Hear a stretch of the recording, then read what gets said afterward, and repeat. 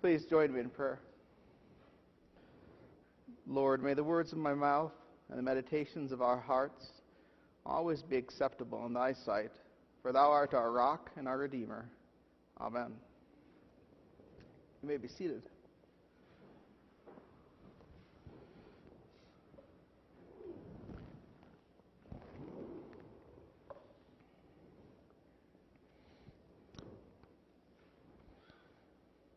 One of my favorite hymns, and perhaps yours too, is Abide With Me. How many people know that hymn, Abide With Me? All right, a good number of folks. If you don't know the words, the tune will probably bring back familiarity to you. Abide with me, fast falls the eventide. The darkness deepens, Lord, with me abide. When other helpers fail and comforts flee, help of the helpless, oh, abide with me. It's a haunting tune. We don't use the phrase or the word abide very often anymore. And yet this stays with us, and our translation of the gospel passage today retains the word abide because of its precision in the English. Abide is different than stay. It's different than live.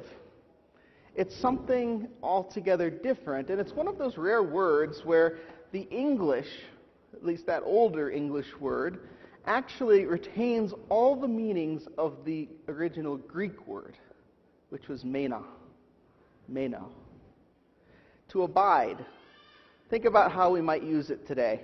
We might say, well, I will abide this, right? Which is a different usage. It means I'll tolerate it. I'll get along with it. But the three primary uses of the word abide, both in the English and the Greek, are these. Number one, to be stable or to be fixed. To be stable or to be fixed. Right? So someone who abides in their house is someone who's been there a long time. Secondly, to sojourn with. To sojourn with. To travel with. To abide with as someone goes on a journey. And number three, to wait. To await the arrival of. To await the arrival of. That's the third use of abide. To look expectantly for someone. All of these meanings come together in today's gospel reading. And so I invite you to open up to Jesus' words in John chapter 14, verse 15. It's in your scripture insert, but if you want to open your Bibles, it's John 14, verse 15, and you'll see some of the context of what's going on here. This passage of John's Gospel is part of a much larger passage. It's part of a passage where Jesus is with his disciples, and they're having the Last Supper, rather. And it starts back in John chapter 13, where Jesus washes his disciples' feet, and he gives them a new commandment. So this is John chapter 13, verse 34, preceding today's gospel. He says, "A new commandment I give to you, that you love one another. Just as I have loved you, you are to love one another." And so Jesus' new commandment here becomes the foundation of the Lord's Supper. Usually when we celebrate Maundy Thursday, which we didn't this year, we read that passage, that Jesus has given us a new commandment. That's where the term Maundy Thursday comes from, a new mandate. Love one another as I've loved you. And here in today's gospel, Jesus is calling us to abide in that love. To abide in that love. And that's the first lesson. It's in the first half of the first verse we get this lesson from Christ. And if we're not careful, we'll overlook it. Look what Jesus says at the very first line of today's gospel. If you love me, he says, you will keep my commandments. And I will ask the Father, and he will give you another helper. Well, that's not today. How did I grab the wrong bulletin? That's not right. You're probably scratching your head saying, yeah. All right, John 15. Sorry, we're further along. John 15, the very first line of John 15, verse 9. Jesus teaches the first lesson about abiding. He says, as the Father has loved me, so have I loved you. Abide in my love. So notice what comes before Jesus tells them to abide. A declaration, a statement. Jesus says, as the Father has loved me, so have I loved you. Do you see the first action here? The first action's on God's part. To abide in his love, the first step is to know that you're loved. To know that you're loved. To know that as God loves Jesus, so Jesus loves you. And that's really important because everything that follows here is a response to that love, rather than an action that we take for ourselves. We hear this again and again. It's throughout the epistles, it's throughout the Gospels, that it's not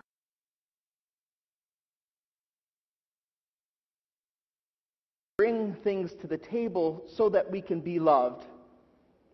It's quite the opposite, that God loves us first so that we act in response to his love.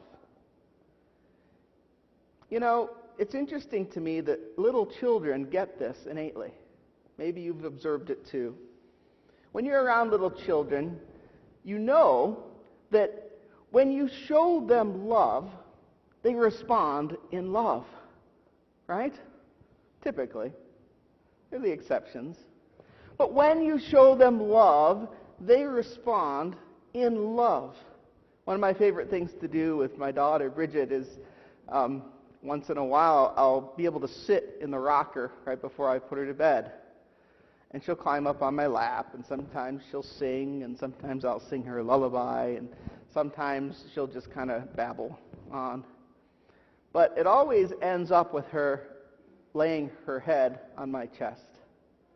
And as sweet as that is for a father, how much sweeter is it for her, though she doesn't even know it, to be able to lie and rest completely peaceful in security on her father's chest. That's what Jesus is talking about here. That is the first type of abiding. To abide in God's love in that same way. To respond to his love with our love in that way. To lay upon his chest and to rest. To be fixed. To be stable. To be secure. Knowing that he loves us. That's the first type of abiding. Jesus, the Son of God, loves us like that. Because he gives this imagery here in the Scripture that as God loves him, and you think, as we might love our children, if we have children, or if we can imagine that, as we might love our children, how much more does God love his Son, right? And then he says, Jesus loves us like that. So don't miss that in the first half of the first line here. That this is the image that Jesus is giving his followers. That the first step to abiding with God is just to be in his presence as a Christian. Because as a Christian, you have that kind of abiding presence of God. In Romans chapter 8, verse 14 through 16, St. Paul writes this. He says, "For all who are led by the Spirit of God are sons of God. For you did not receive a spirit of slavery to fall back into fear, but you've received the spirit of adoption as sons, by whom we call Abba, Father. The Spirit himself bears witness with our spirit that we are children of God. And so if you've been baptized, you have the Holy Spirit living in you, and you have the very presence of God within you. You have this abiding in you. But are you aware of it? Are you embracing it? Are you resting in it securely? So the first step to abide is actually not to do anything. We always think of doing something, but this is actually to not do anything, save be aware that you're loved. As Psalm 46 says, "Be still and know that I am God." You know, that's one of the hardest things for us to do, I think. I don't know if you've noticed it in your own life, but in my life, it seems like I'm always rushing from one thing to the next. And phones and technology has just made it worse. Sometimes I'll take my cell phone and put it in the basement. I'll be honest with you, because I'm so tempted by it. Or I'll put it in the kitchen and just plug it in and turn the sound off and whatever. If there's an emergency, someone will get a hold of me some way. Abide. Abide. Be fixed and stable in His presence. Secondly, abiding in God is sojourning with God, traveling with God. This is a little bit different. And it comes after you embrace the first type of abiding. It's to walk along with Jesus. The idea here is the same idea that we see in John's Gospel, where Jesus is risen, and on the road to Emmaus, he's walking along with his disciples. It's abiding on a journey. One of my favorite films is Lord of the Rings. It came out when I was in college, and so it's always stuck with me. And one of my favorite characters in the Lord of the Rings trilogy is Samwise Gamgee. And Samwise, for those of you that don't know the books or the movie, is the loyal friend that's constantly with Frodo, that goes with him literally to the brink of hell to accomplish his mission. And his virtue is his loyalty. He goes with Frodo to the ends of the earth. That's the second kind of abiding. Look at verses 10 and 11 in our gospel passage today. Jesus continues, "These things I have spoken to you, that my joy may be in you, and that your joy may be full." In verse 12, "This is my commandment, that you love one another as I have loved you. Greater love has no man than this, that someone lays down his life for his friends." But notice preceding that in verse 10, Jesus says, "If you keep my commandments, you will abide in my love." If you keep my commandments, you will abide in my love. So Jesus here is talking to his disciples, knowing that he's on his way to the cross. Okay? That's the context here. And he knows that they're all going to abandon him. All save John and the women. And Jesus here is telling them that if they keep his commandments, they'll abide in his love. What he's telling them is if they continue to journey with him, to do what he has told them to do, they will abide in his love. Well, this is a little bit different, right? So what's Jesus saying here? Journeys can be of all different types. Sometimes journeys are actual geographic places, right? That's the most common way that we think of it. And indeed, Jesus sends the apostles to the far ends of the earth, carrying the gospel as witnesses to him. All but St. John die a martyr's death and go through horrific ordeals to be faithful to Christ and his commandments. And we all know the stories of the great saints and evangelists who have gone around the world spreading the gospel in obedience to Jesus' great commission, to love one another, to take, teach, and baptize, because we want other people to have what he's given us.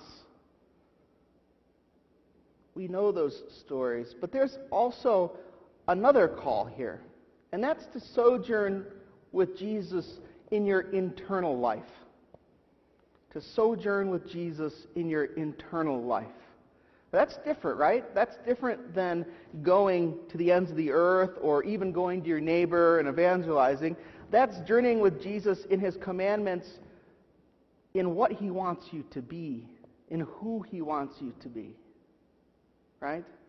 You see, our culture tells us the lie that somehow we know what we want to be, and somehow what we want to be that we know will get and achieve and be happy and self-actualized. And, well, how many people are walking around that have attained that?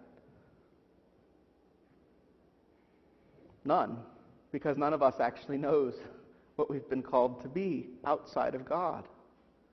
But God knows who He created you to be.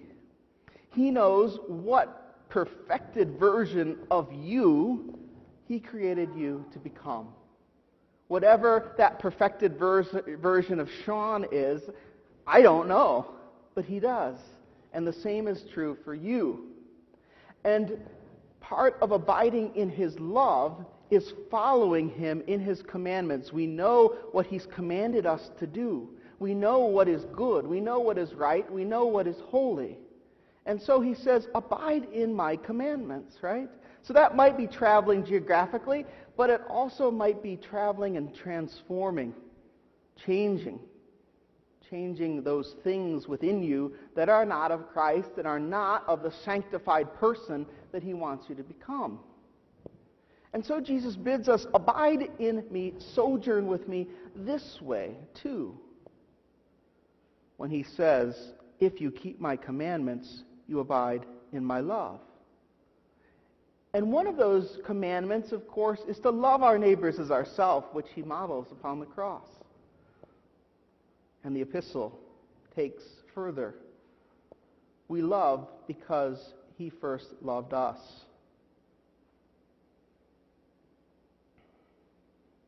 The third type of abiding is an abiding that we talk about during Advent in the church year, but don't talk about as much otherwise. The third type of abiding, I think, could be the hardest type. It's waiting upon the Lord. Waiting upon the Lord. Now, all Christians are waiting upon the Lord. Think about it. How are you waiting upon the Lord? How do we all have that together? Well, we live in this weird age where Jesus has died on the cross, risen again, and ascended into heaven, sitting at the right hand of God. But we live in that weird age right between that line in the creed and the next one. And He will come again to judge the living and the dead, and His kingdom will have no end. Right? And so we're awaiting Jesus to return. To return. He's ascended, and He will return one day as He's promised to us. As He's promised us. But that's the hardest type, I think, of waiting.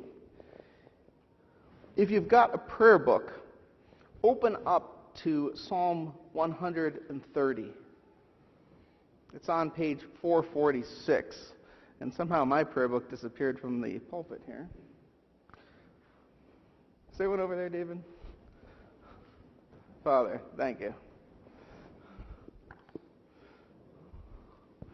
Those pesky Lutherans using their own pulpit. Look at page 446, Psalm 130, verse 5 and 6.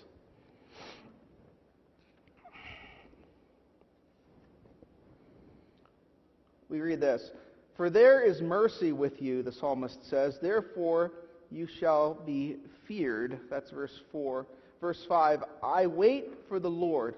My soul waits for Him. In His word is my trust. My soul waits for the Lord.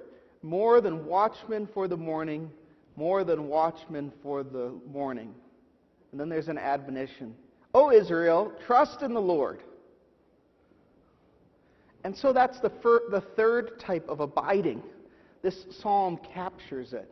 Waiting for the Lord as the watchman waits for the morning. You know, part of the legacy of growing up under good preaching is that things come back to you. And as I was reading this psalm, a sermon from Father Gene from my childhood came back to me. He preached on this psalm, and he described what this was like. He said, the watchman on the wall looks out and watches for invading armies. But at night, he can't see as far. And so the invading armies can get within range of their weapons. And so you really sweat it out when you're the watchman on the wall waiting for the morning, because you have to be eagle-eyed to make sure that that enemy army is not going to come invade the city, and you can't see as far.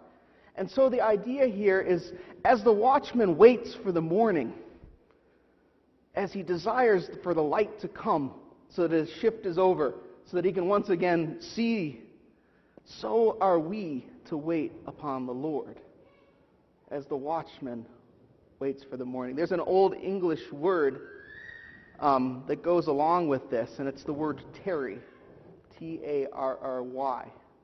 It's this specific type of waiting and expectation. Tarry, to tarry upon the Lord, to watch for Him.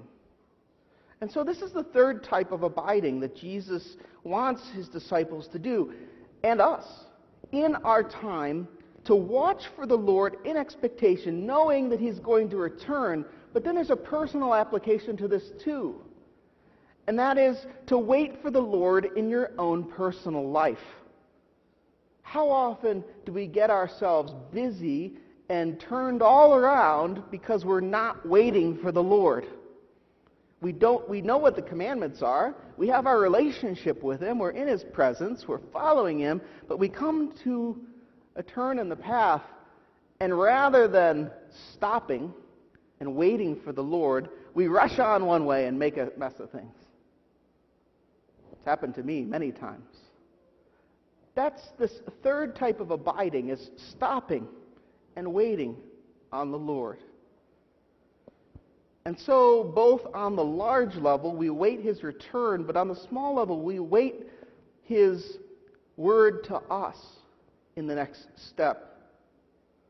All Christians are called to abide in this way. In Philippians, St. Paul writes this, chapter 3, verse 20 and 21, "But our citizenship is in heaven, and we eagerly await a Savior from there, the Lord Jesus Christ, who by the power that enables Him to bring everything under His control." And so Jesus bids us, abide in my love and love one another. Abide, friends. So in conclusion, ask yourself, and not in a condemning way, but ask yourself, where do I need to abide better? Where do I need to abide better? I guarantee there's some way that you need to abide better. There's some way that you need to abide in one of these three ways. Are you taking the time to be fixed in the love of the Lord? To recognize His presence? To notice how much He loves you? Notice it's not something you do, but it's something that you have formed within you. Times of prayer, times of reflection, time for worship. Are you taking the time to metaphorically crawl up into your Father's lap and encounter Him that dearly?